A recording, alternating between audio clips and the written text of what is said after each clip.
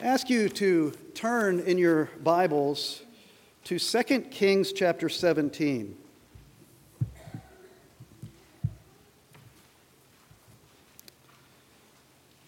Second Kings chapter 17. Last week we looked at the first half of this chapter. This morning we will be looking at the second half beginning in verse 24.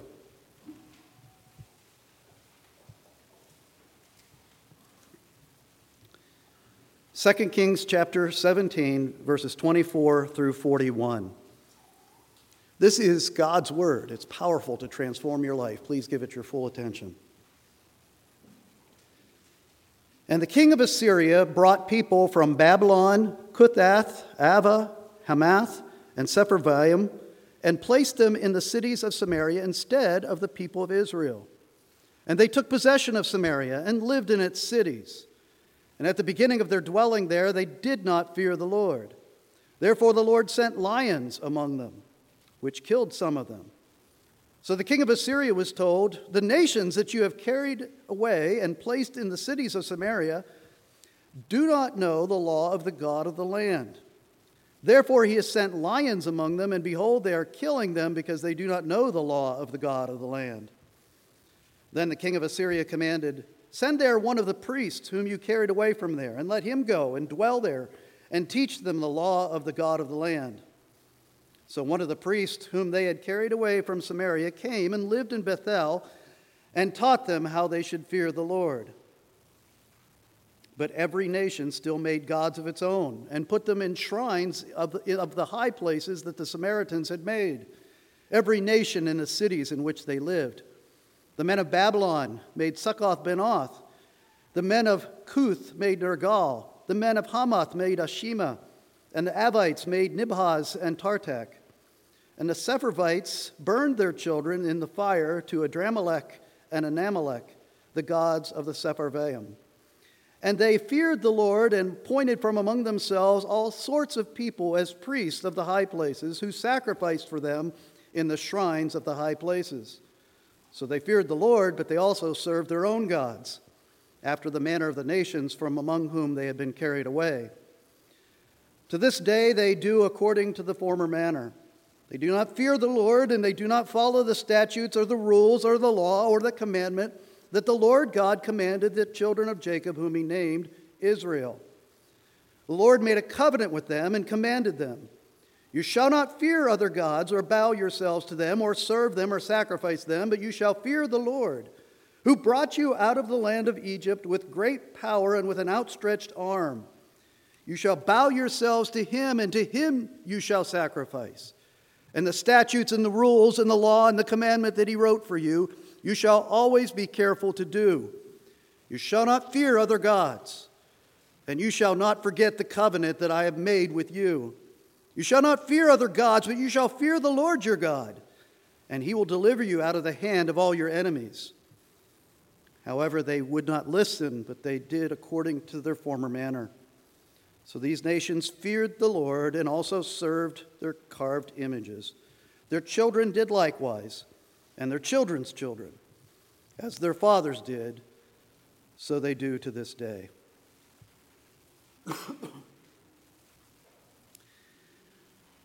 A little over a week ago, I was poking around on CNN's website, and I saw a title there of a video that caught my eye. The video was called, "What is a Cult?" And it was about 1 minute long, and it was just one of their quote-unquote religious scholars just giving his idea of what a cult is. So I thought to myself, well, this ought to be good. How does CNN define a cult? If you look in a dictionary, a cult is probably the most familiar definition of a cult in the dictionary. It would be a religion or a sect that is considered to be false, unorthodox, or extremist. And so thinking of a cult in those terms, of course, I wonder, how would CNN, with a mainstream media worldview, how would it define a cult? What would words like false or unorthodox or extremist mean to CNN? Well, I watched that minute-long video, and he had 3 points that he made, kind of unhelpful. First one was, just because a group is a cult doesn't mean it's evil, he said.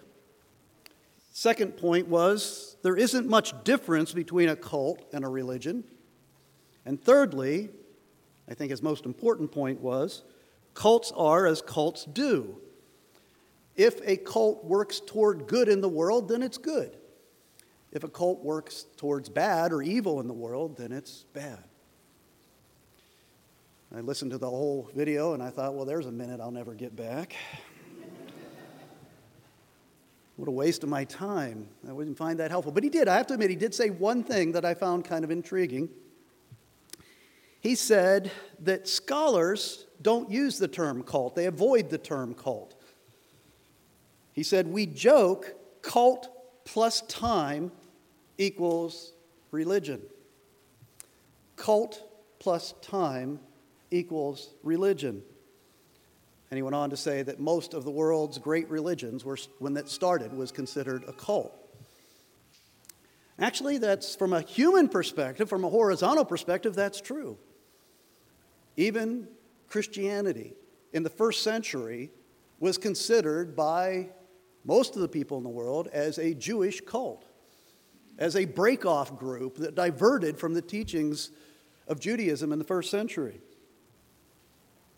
But you see, the problem that this scholar had, and the problem of our culture in general, is that when a culture rejects the concept of a revealed religion, when our culture rejects the idea that our Creator has spoken and has revealed to us from heaven who He is, who we are, and how He expects us to know Him and serve Him, if a culture rejects that idea, then it really loses all basis for defining a cult or defining what is true or what is orthodox or unorthodox. All those definitions become very man-centered. But if there is one true religion, if the one God has truly spoken and has told us these things, then all religions, all religious groups are to be measured by what He has revealed to be true. There is a standard. There is an objective, religious, spiritual standard by which we can judge religions. And so for us, the words orthodox or unorthodox, or false or true, are crucial concepts. And in light of that, when you think of first century Judaism and first century Christianity, which one was the cult? Which one diverged from what had been revealed to be true? It was Judaism in the first century that had departed from what it was revealed to be true. And Christianity that was the fulfillment of everything that was revealed to be true. Christianity was the true religion, and Judaism, by that definition, was the cult. Well, I say all this because we are looking actually centuries earlier than that, several centuries earlier, as we begin this study in 2 Kings. I told you last week we're going to be looking at one of the greatest kings in the history of the world, but particularly in the history of Israel, and Judah as the divided nation in the Old Testament, King Hezekiah. And what made King Hezekiah great was not his worldly accomplishments, although they were great. What made King Hezekiah great was his reformation that he oversaw.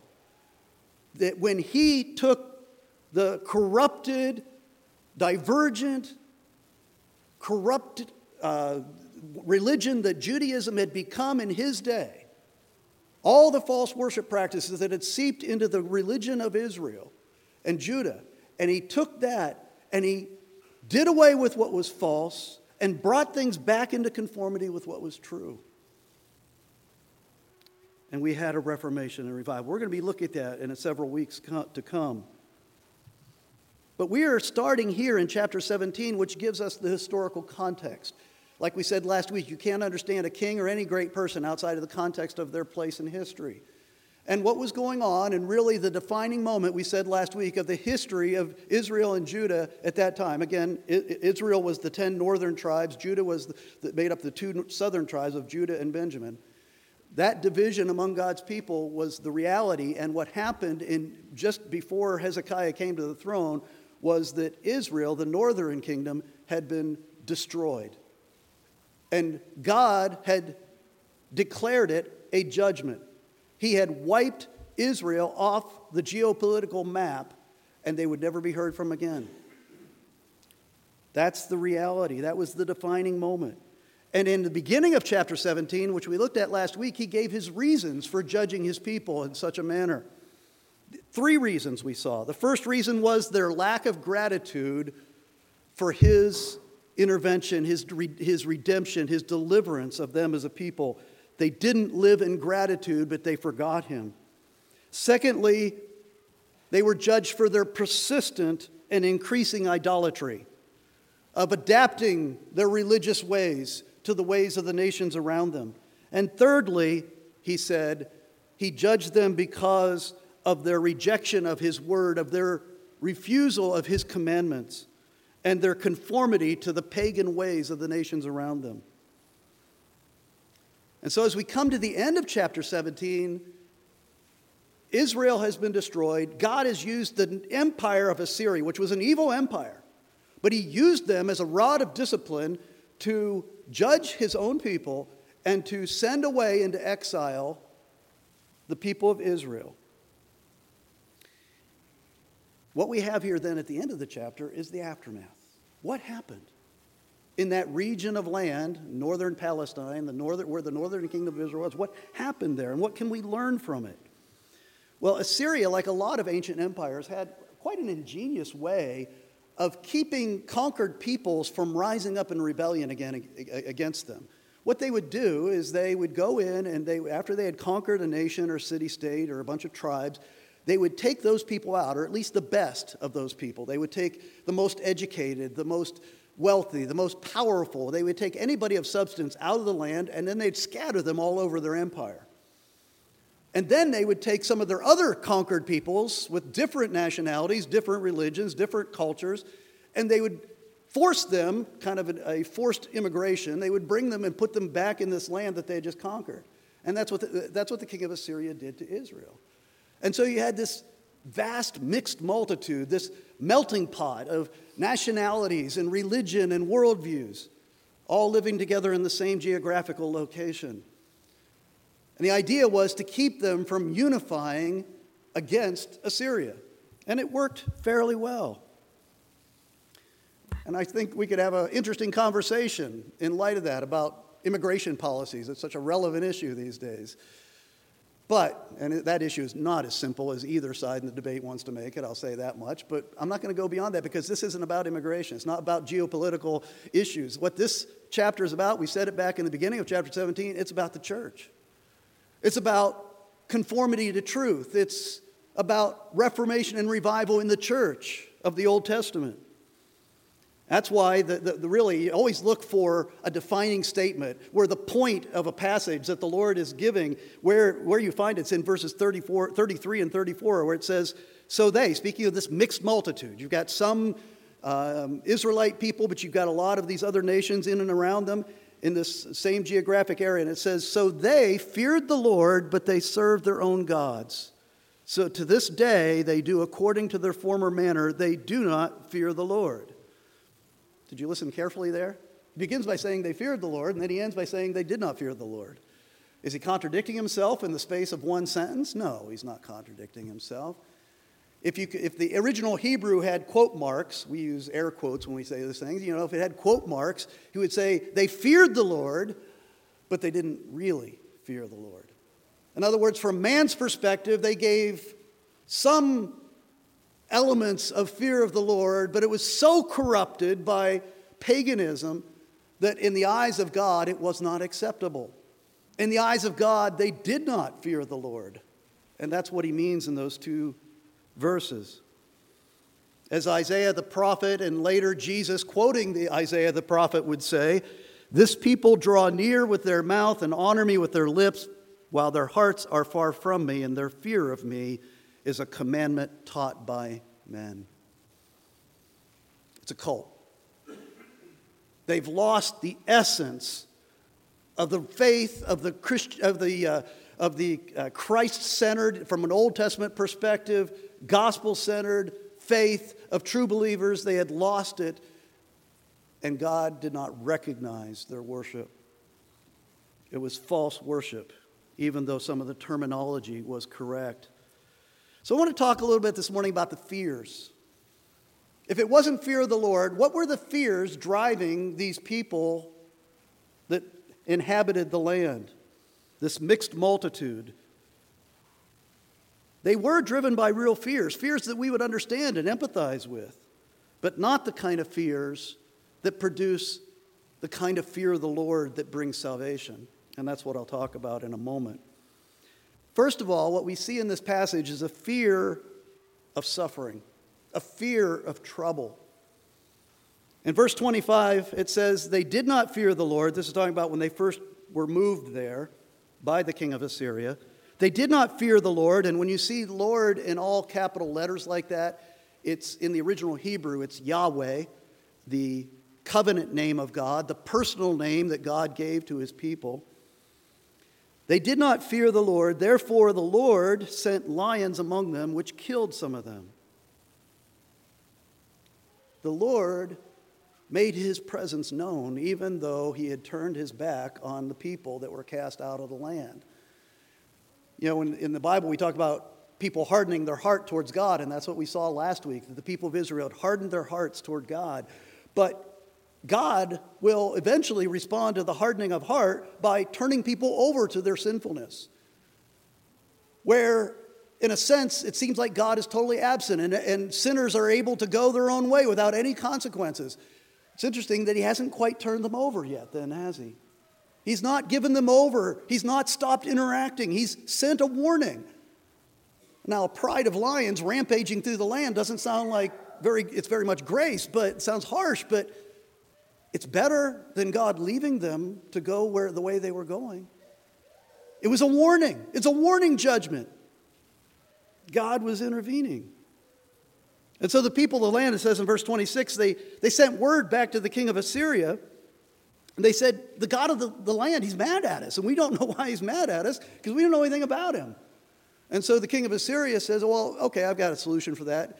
Get one of those priests. He had exported all the priests. So he says, send one of them back so he can teach the people of the land about this Yahweh, this God of the land, as he saw it, so that he will be pacified, so that he'll be happy with the people, so they can live warm and safe and comfortable and prosperous lives. And so that's what they did. One of the priests came back and began to teach. Well, before you get too excited about that, understand this was one of Israel's priests. So, generation after generation, century after century, Israel's priests had been teaching a corrupt version of the true faith. And so there was truth brought. And certainly he would have come back and he would have taught some snippets of truth from God's word. But it was corrupted by a lot of paganism. And matter of fact, it says he set up shop in Bethel. Well, if you know anything about the history of the northern kingdom of Israel, King Jeroboam, the wicked king, who was the first significant king of the northern kingdom of Israel, he set up 2 false worship centers. He put golden calves, which were the false gods they worshipped at the foot of Mount Sinai. He put golden calves in Dan and Bethel. And he did this so that the people wouldn't go to Jerusalem to worship in the site that God had chosen for worship to take place among his people. And so these were places of rebellion, they were places of paganism, and this is where this false priest, this apostate priest, comes to set up his teaching. And so it was paganism, but it was Jewish-flavored paganism. There was some truth sprinkled in among it, even if it was greatly distorted. And they did this to pacify Yahweh. You see, they feared Yahweh, but they didn't fear him in the sense that the fear of the Lord is the beginning of wisdom. They feared the suffering that he could bring. They feared the lions, and they didn't really want to know Yahweh. They didn't want to serve Yahweh. They didn't want to have an intimate relationship with Yahweh. What they wanted was for their lives to be lion-proofed. And that's why they brought this priest in. And I'm sure they went to him and they said, just tell us how much we have to do. How many sacrifices do we have to make? What rules do we have to keep to make this Yahweh happy so he'll let us alone and stop sending the lions? You see, they figured Yahweh was just like their weak, limited, tribal gods. In wartime, they called that foxhole religion.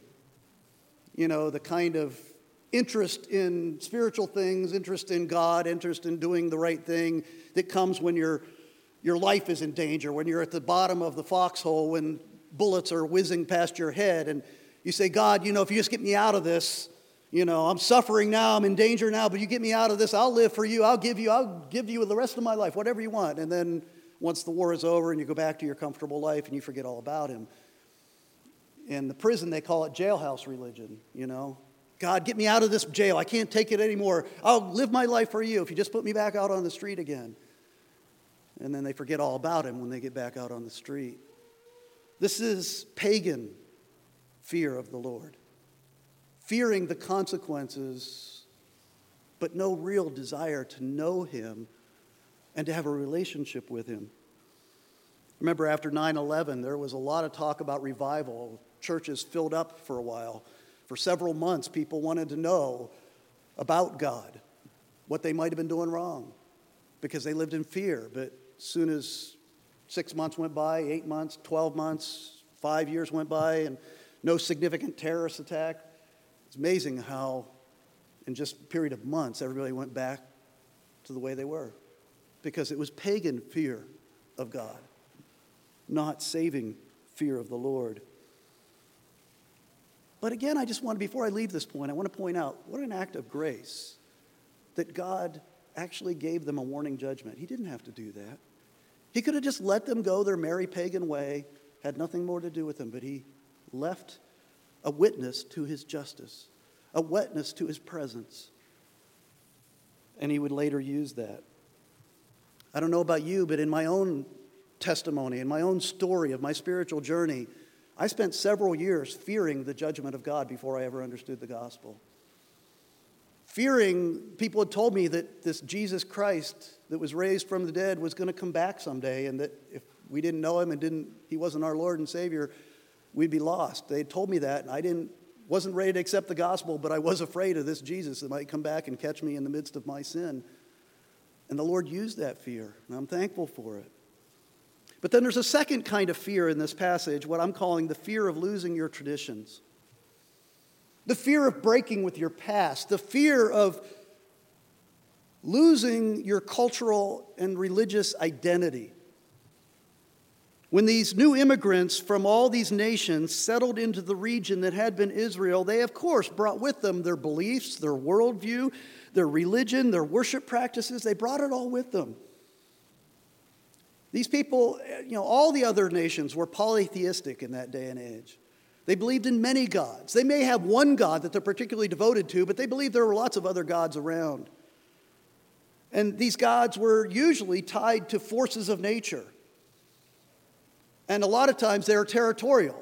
So if you were in a certain geographical space, then there were a particular god or several gods that had influence over your life.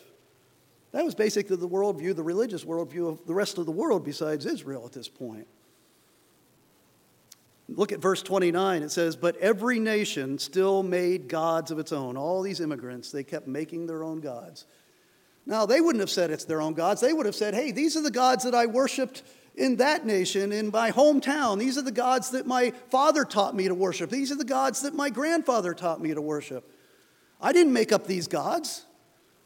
Well, that's not what the writer is saying. The writer's writing from the perspective of the Holy Spirit, saying these are man-made gods. They're not the gods. This is not the God that's been revealed.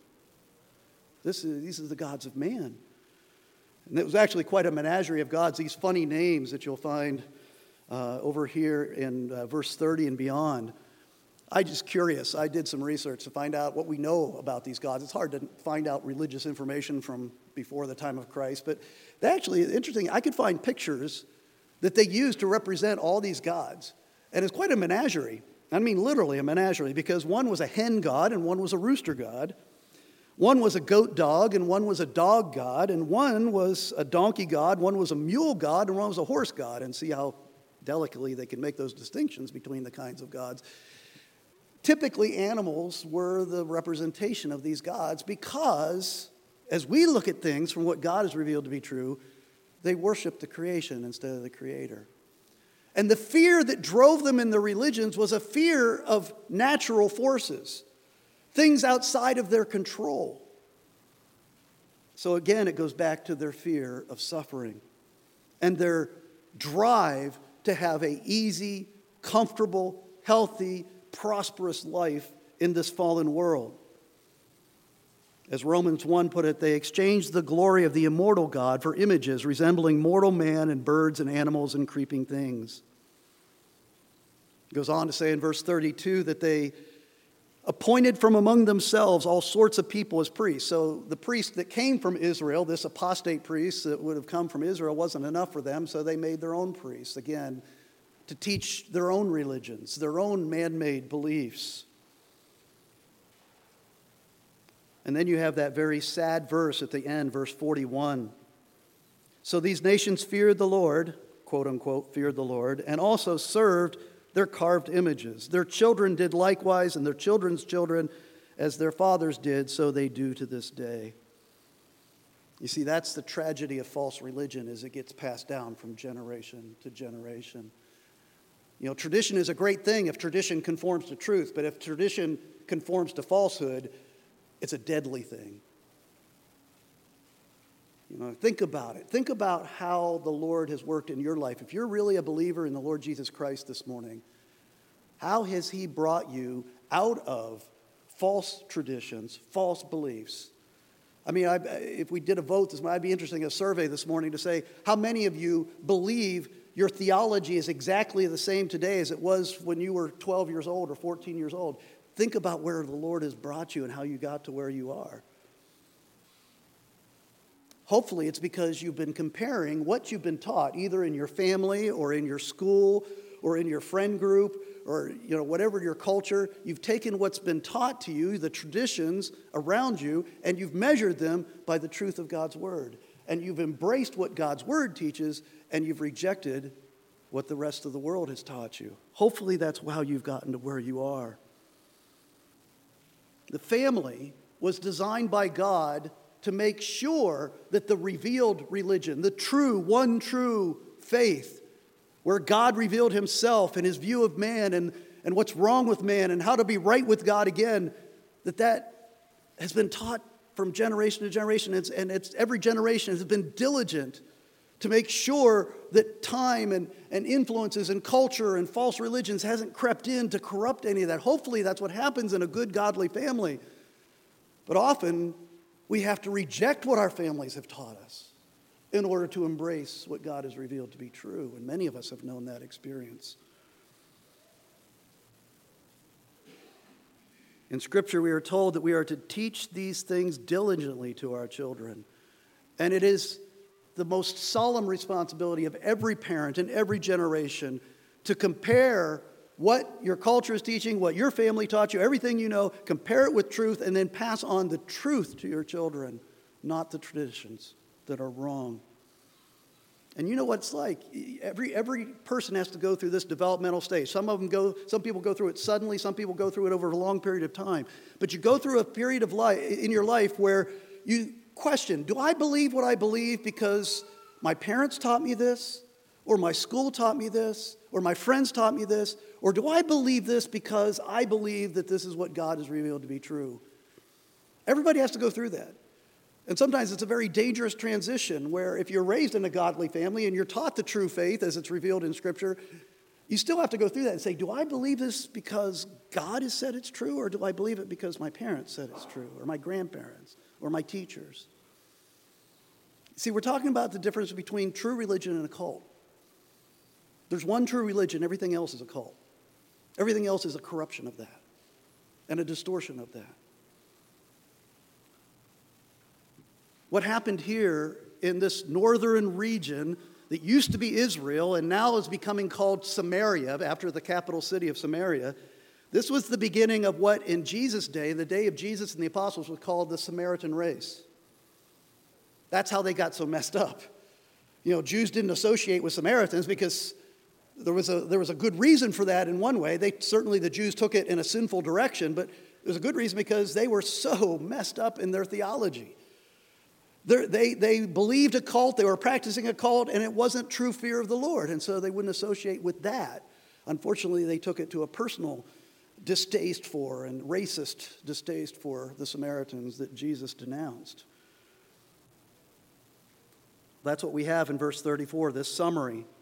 To this day they do according to the former manner. They do not fear the Lord, and they do not follow the statutes or the rules or the law or the commandment that the Lord commanded. It's because it was worldly fear. It was pagan fear of Yahweh, not the saving fear of the Lord that is the beginning of wisdom and that leads to true salvation. But I love the fact that in this chapter, and chapter 17 is a very discouraging, despairing, dark chapter, but there is hope here. And it begins in verse 35. Look there. In verse 35, from verse 35 to verse 39, you have the gospel. The gospel is spelled out there, as it was understood in the Old Covenant for the Old Testament church. What he says basically in those verses, and he's using again the language of Deuteronomy. Why the language of Deuteronomy? Because the book of Deuteronomy is the book of the covenant. It's where God explained, he called to himself the people of Israel, and he said, I will be your God, you will be my people. Here is what I've already done for you. I have already delivered you, and I am now giving you my word that you might live under my lordship. It was the gospel. And so you have it spelled out here. He says here, Yahweh is the one true God. Forsake all these false gods. Yahweh is the one true God. All other gods are to be rejected. Secondly, he says, I am the one who has redeemed you.